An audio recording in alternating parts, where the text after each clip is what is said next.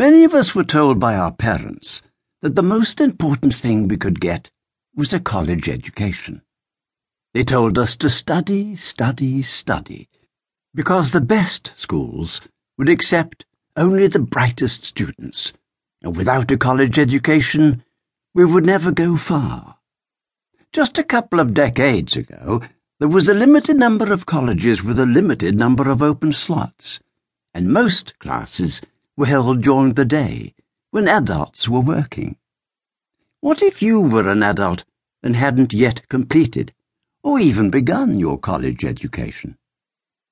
If you did not take this advice seriously, you probably found yourself with few options for an education beyond trade school and community college, as they have open enrollment policies without a limit on the number of students admitted.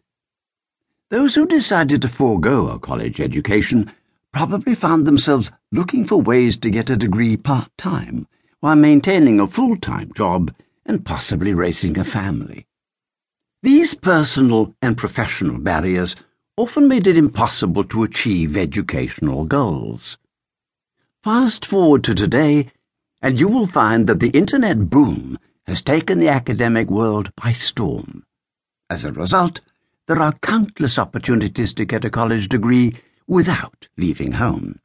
Also, there is an entirely new career path for many, that of an online adjunct faculty member. Many of you might be skeptical about this phenomenon known as online education. Is it for real?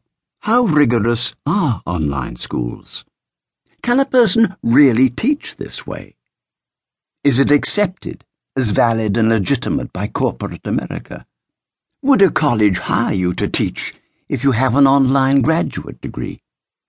Are these schools even accredited? What kinds of colleges are out there hiring online faculty? Aren't they just all a bunch of diploma mills? Why would anyone want to teach online? What kinds of faculty are they hiring? What's the catch? These are all valid questions, and you probably have many others. Let's take a look.